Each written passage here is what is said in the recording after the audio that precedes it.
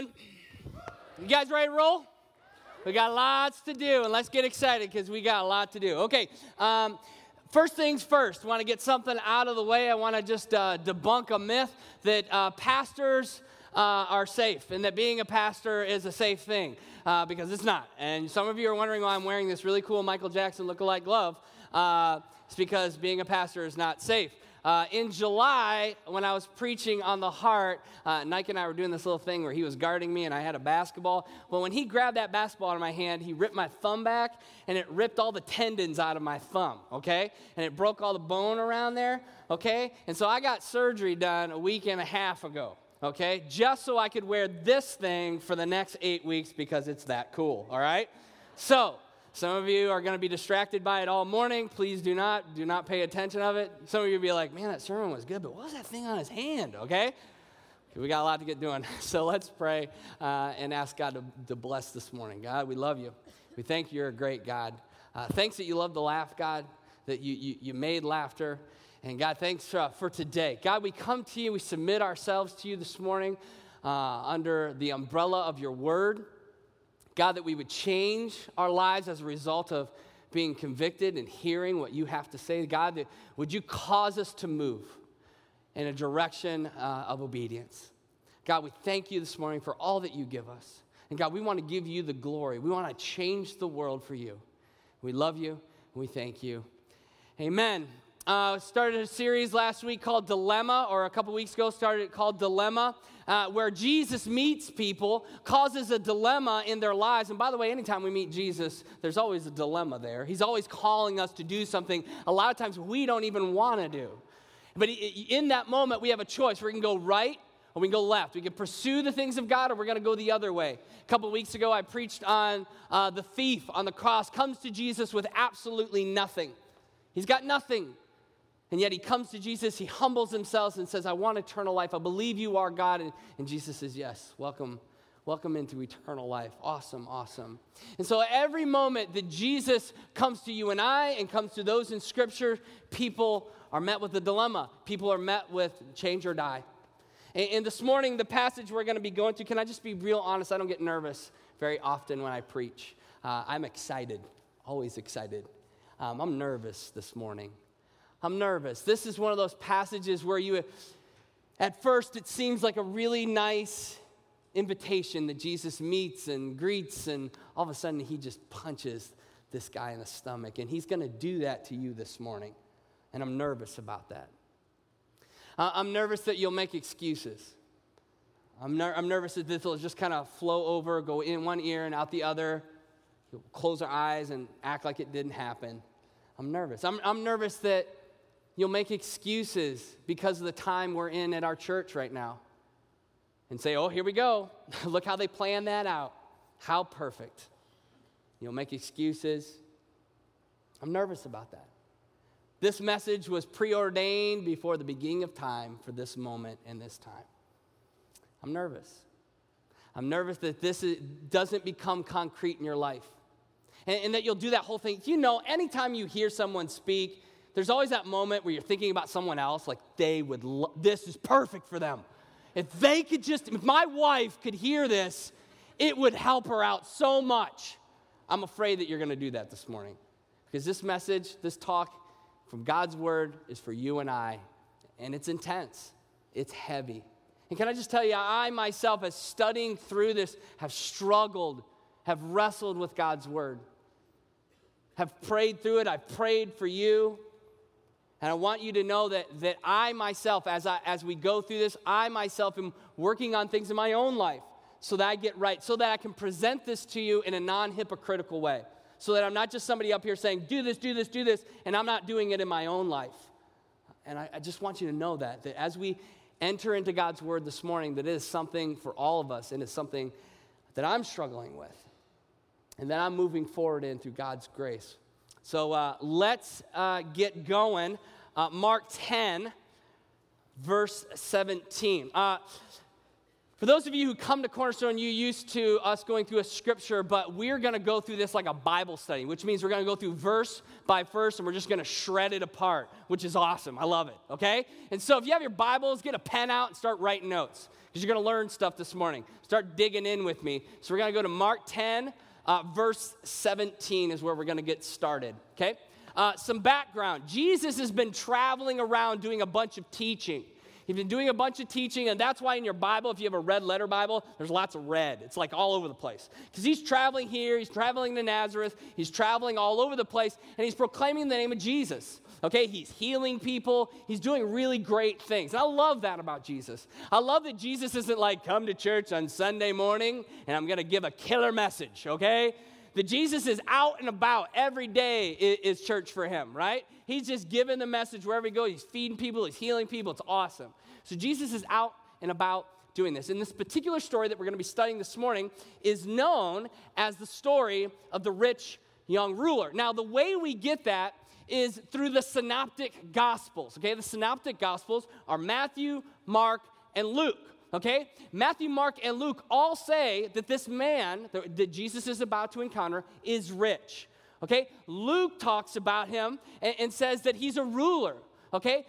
Matthew says he's a young guy. Okay? So you see that through Matthew, Mark, and Luke, it's three different perspectives on the same story, and that's how we get the title, The Rich Young Ruler. It's scripture, it's saying three different things the same way. Does that make any sense? Okay? It's three different perspectives on a story. Nowhere does it say in any Matthew, Mark, and Luke that he was a rich young ruler, but their perspective brings out each one of those nuggets. You got it? Okay, good. So let's dig in. Oh, I'm so excited. Here we go. Verse 17. As Jesus was starting out on a trip, a man came running up to Jesus, knelt down, and asked, "Good teacher, what should I do to get eternal life?" "Why do you call me good?" Jesus asked. "Only God is truly good." Here's a weird moment. This man, okay, this rich young ruler is running to Jesus, right? He falls down on his knees and he says, "Good teacher." Okay? And this is a weird moment because here's Jesus. Jesus is a nomad Nazarene, right? He's just all beat up, he's dusty, and here's this guy who's like, delicately dressed, right? He looks beautiful. He's got colors on, and color signified wealth, right? And he falls down before Jesus and he says, "Good teacher." It's kind of like this. It's like Bill Gates running to Billy Graham and falling down at Billy Graham's feet and going, "Oh, good teacher. Oh, good teacher," right? And that's the moment. It's just bizarre. It's a little weird. And the weirder part about it is that he calls him good teacher. Now, nowhere in the Bible and nowhere historically has that ever been said of a rabbi. Okay, Jesus was a rabbi, which means teacher. In fact, if you were to come to a rabbi and call him good, he would say there's only two things that are good: the law and God. Okay? So when this man falls on Jesus' feet and yells, "Good teacher," he's kind of starstruck. Right? He's kind of like, "Oh, I've heard about this Jesus. He's awesome. Oh my goodness." And he's kind of flattering Jesus, kind of trying to soften him up. Right? "Oh, good teacher." He falls down his feet, all dressed in all his garb and color and wealth, everything. He falls down at Jesus, and Jesus does something great. Jesus says in verse 18, "Why do you call me good?" Jesus asks, "Only God is truly good." I love that. You know why? Jesus diverts all the attention from him to God. And what Jesus is doing is setting up where he is about to go. He's saying, whoa, you think this is about me? This is not about me. This is about God. You need to redirect your attention to God. I wish more pastors did that, right? When people came up and talked, that they would say, "This is not about me. This is about God and his work." It's an act of humility. It's not about me. You've got it all wrong. You're throwing your face down on my feet when you should be throwing it down before the throne of God. You get it? So he's kind of misguided. He's kind of flattering Jesus, trying to butter him up because he's got a question.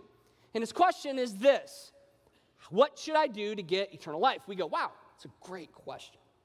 What do I do to get eternal life? And I find it interesting that here is a man with everything.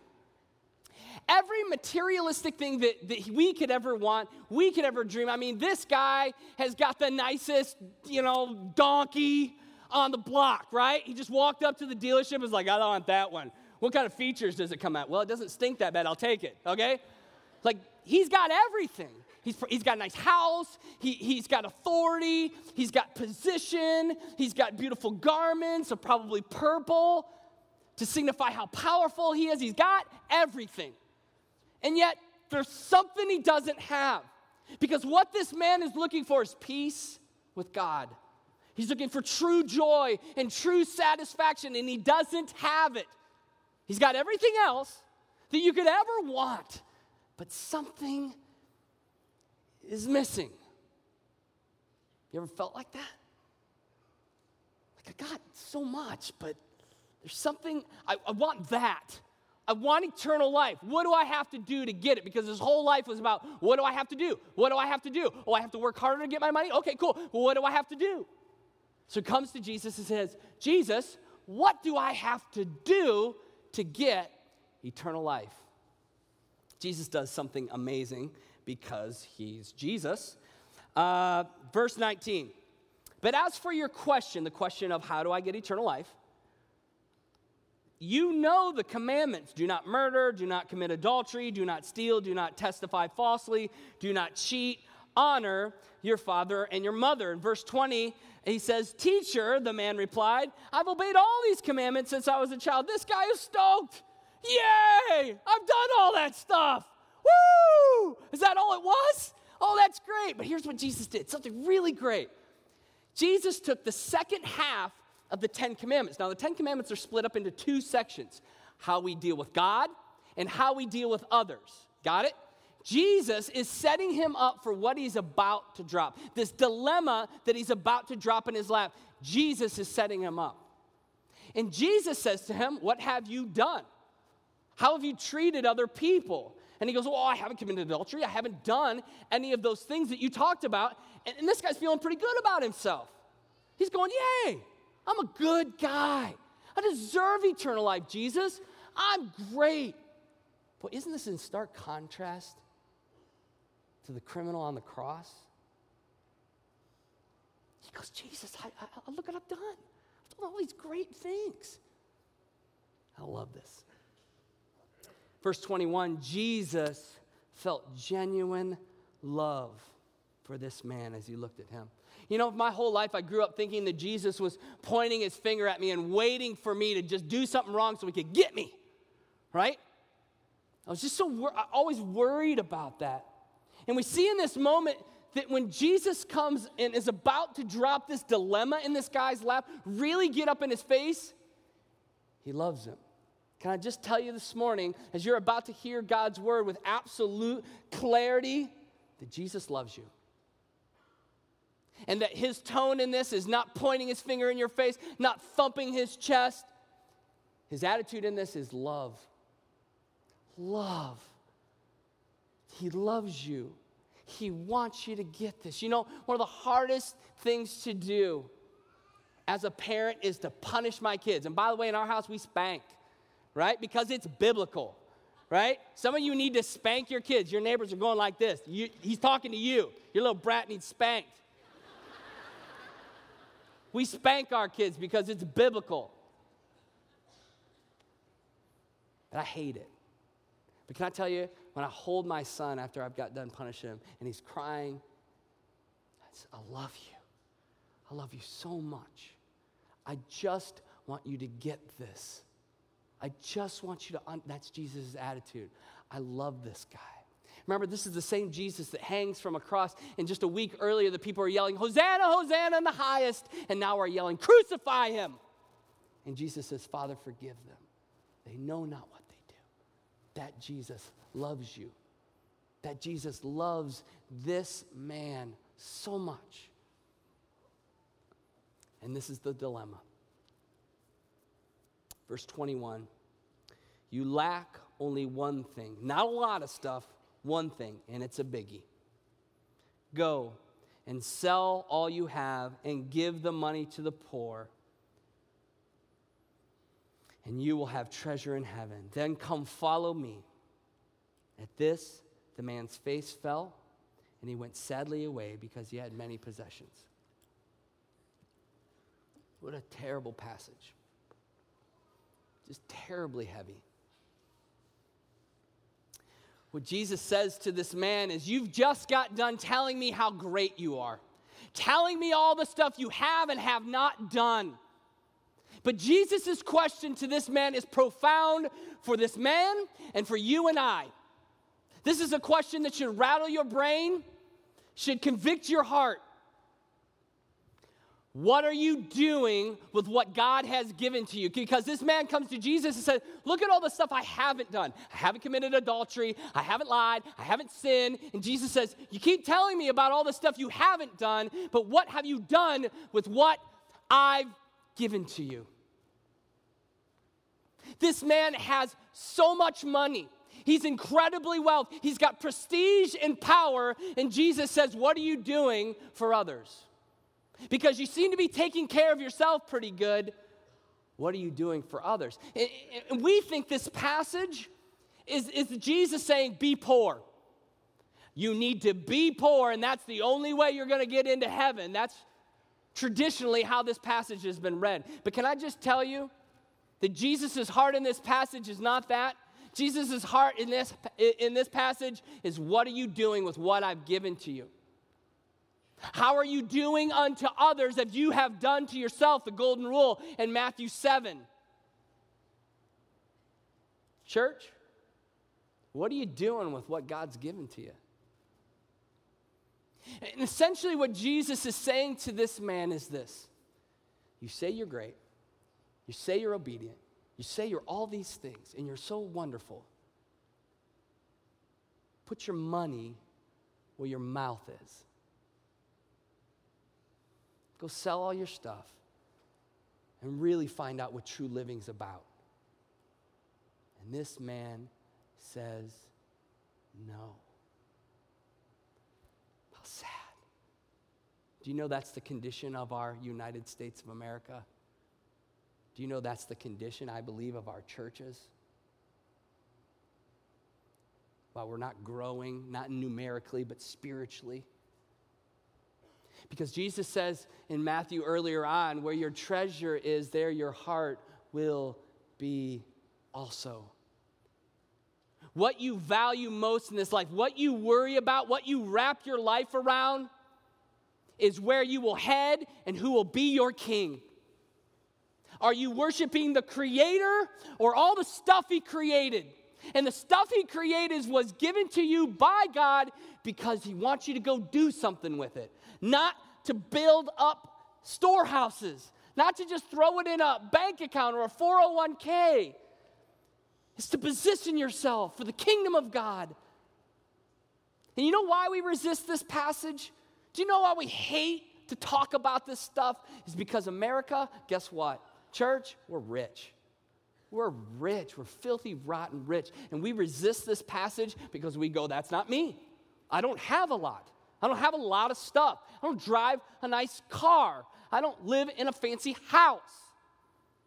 I don't eat out all the we don't think we're rich. And so we read this passage, you go, well, that's for the rich people. You know, and later on he says it's harder for them to get into the kingdom of heaven. It's hard for a rich person to get into the kingdom of heaven. We go, yeah, that's right. That's us. We're the rich young ruler. Do you know that half of our world, 3 billion people, live off of $2.50 a day? Less than. Do you know that 80% of our world lives on less than $10 a day? 80% of our world lives on less than $10 a day. If you woke up this morning and you turned on the faucet and had clean water, you're rich. If you drove a car here this morning, you're rich. If you have food in the pantry, you're rich. We even let things expire. We're rich. If you have a mattress, you're rich.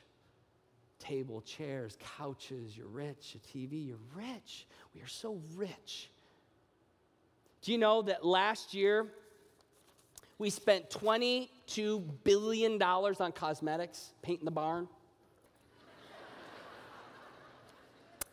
Do you know we spent $9.5 billion at Starbucks? Just at Starbucks. We spent $82 billion on clothes. We spent, check this, $55.5 billion trying to lose weight while the rest of the world is trying to gain weight. We've got so much we're trying to lose weight while the rest of the world is just wanting to have a meal. We spent $110 billion last year on fast food, while as Bono would say, the rest of the world is just looking to eat the scraps off our table. $100 billion on electronics and $600 billion on cars. Do you know that 2,500 kids a day, according to UNICEF, die of poverty? Die. You know that 1.4 million kids die a year because they just don't have clean water to drink? America, we're rich. Church, you're rich. We have so much. We've been given so much. We've been given so much to do so much with. And yet, like the rich young ruler, we start worshiping the stuff instead of the creator of the stuff. And the question that you and I should wrestle with this morning, and believe me, I've wrestled with it, is what are we doing to influence the world with what God has given to us? Because if we were really truthful, we're so up to debt. We're up to our necks in debt, so much that we can't help the world. We've got bigger cars and more fancier houses than you can imagine. So that at the end of the day, we say, we can't help anybody. I'm too strapped, man. And God would say, then who's your God? Who are you really following? Do you worry about the things that Jesus worries about? Or are you like the rest of the people in America who are freaking out because their portfolios are looking the way they are and their mortgages are higher than they thought? Because they've wrapped their whole lives, we've wrapped our whole lives around the comfort of the stuff. When Jesus was like, I just want you to wrap your life around me. I told you this was tough. Can I just tell you, I struggle with this. I know you're struggling with it. I hope you are. I hope you feel convicted and heavy this morning. I do. I pray that on you. Can I tell you, as I sit in my 1998 Saturn station wagon with 156,000 miles on it, that I don't think, man, I would love a new car. But it's paid off. I mean, I absolutely struggle with this. Patty and I are debt-free and worked very hard to be debt-free. Can I tell you, I struggle with stuff. And I know you do too. And so I come to you this morning as a fellow sojourner, as somebody who is doing this with you and begging you to wrestle with this. Begging you to submit your lives to God and to stop submitting your lives to stuff. It's squelching the Holy Spirit in what He wants to do through you and what you've been given. Do you get that? How huge this is? And there is a solution. Matthew 5:3 begins the Beatitudes, Jesus' Sermon on the Mount. And Jesus sits down, and as he's preaching this, he says this: blessed are the poor in spirit, for they will inherit the earth. Love that. The word poor there is the word in Greek tokos that comes from the root word tosein, which basically means it's poor, but it's not poor like you and I think. Like, oh man, I didn't get my latte this morning. I'm so poor. it's so poor that I am utterly dependent on somebody to give me food, that I'm on my knees, my hands are in the air, I'm completely submissive to whomever provides for me. And it says that as you and I move our lives in that manner towards our Heavenly Father, that God, we are completely dependent upon you. That we have nothing that hasn't been given to us.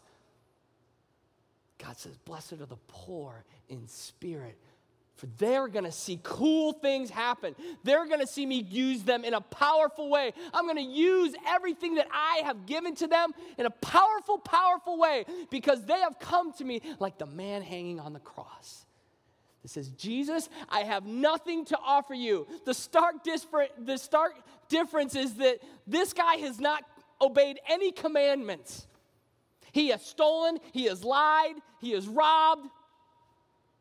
And Jesus says, welcome into my kingdom because you have emptied yourself. Welcome. And this man over this guy, this rich young ruler, has obeyed all the commandments. He's a good guy. And Jesus says, you lack one thing. It's all about you and your stuff, and it's not about me. And the man turns his back and walks away. To sum up this beatitude, this is what this is saying. Blessed are those, that's you and I, blessed are those who have realized their own helplessness. Do you feel helpless this morning? Not helpless in, I don't have enough money, not helpless in, my mortgage is too high, but helpless in, I have nothing that doesn't come from the hand of God. And who put their whole trust in God. That you would say at the end of the day, God, I'm completely empty. Let me have whatever you give me. My breath, my steps, my life. Thank you. And as a result of that, we go out and we serve the world with everything we've been given. This morning you woke up, you took a big breath, which is a reminder to you that God still has a plan for your life. Otherwise, he'd snuff it out because he's the giver and taker of life. That for those of you, us Americans, who have so much, God says, use it for my glory. Use it for my glory. Use it to help other people. Staggering statistic that I learned this week. 12% of Bible-believing, church-going, prayer-warrior Christians, 12% of them tithe nationwide. That means 12% are covering the deficit for the other 88% who are so wrapped up into the stuff. Can I tell you, as I did the math this week, that was a $70 billion hit. That the Church of Jesus Christ could be moving out and helping this world, but because we've wrapped our lives around the stuff, we're not having kingdom influence in the world. We're not being the hands and feet of Christ. Do you get that? $70 billion. So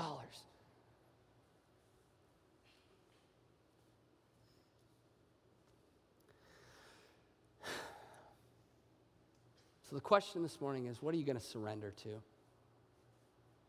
Are you going to be like the Roman centurion who completely surrenders his life and says, I trust you, I have absolute faith in you, and just God says, I reward you?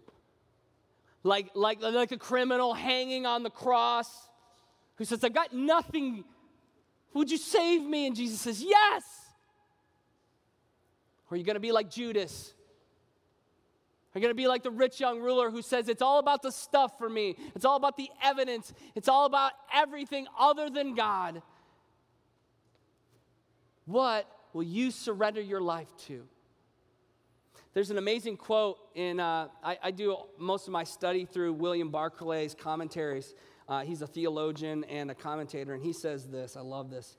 If we would find eternal life, If we would find happiness, joy, satisfaction, peace of mind, and serenity of heart, it will not be by piling up a credit balance with God through keeping commandments, observing rules and regulations. It will be through, listen to this, church, reproducing God's attitude of love and care to our neighbors. To follow Christ and in grace and generosity to serve the men and the women for whom Christ died are one and the same. That's why Jesus says the number one, greatest commandment, singular, is to love the Lord your God with all your heart, soul, mind, and strength, and to love others is as equally important. It's one commandment. And then he ends by saying this: those who put things before people and self before others must turn their backs on Jesus Christ.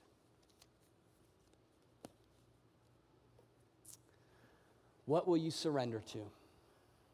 Will you surrender to the creation or to the Creator?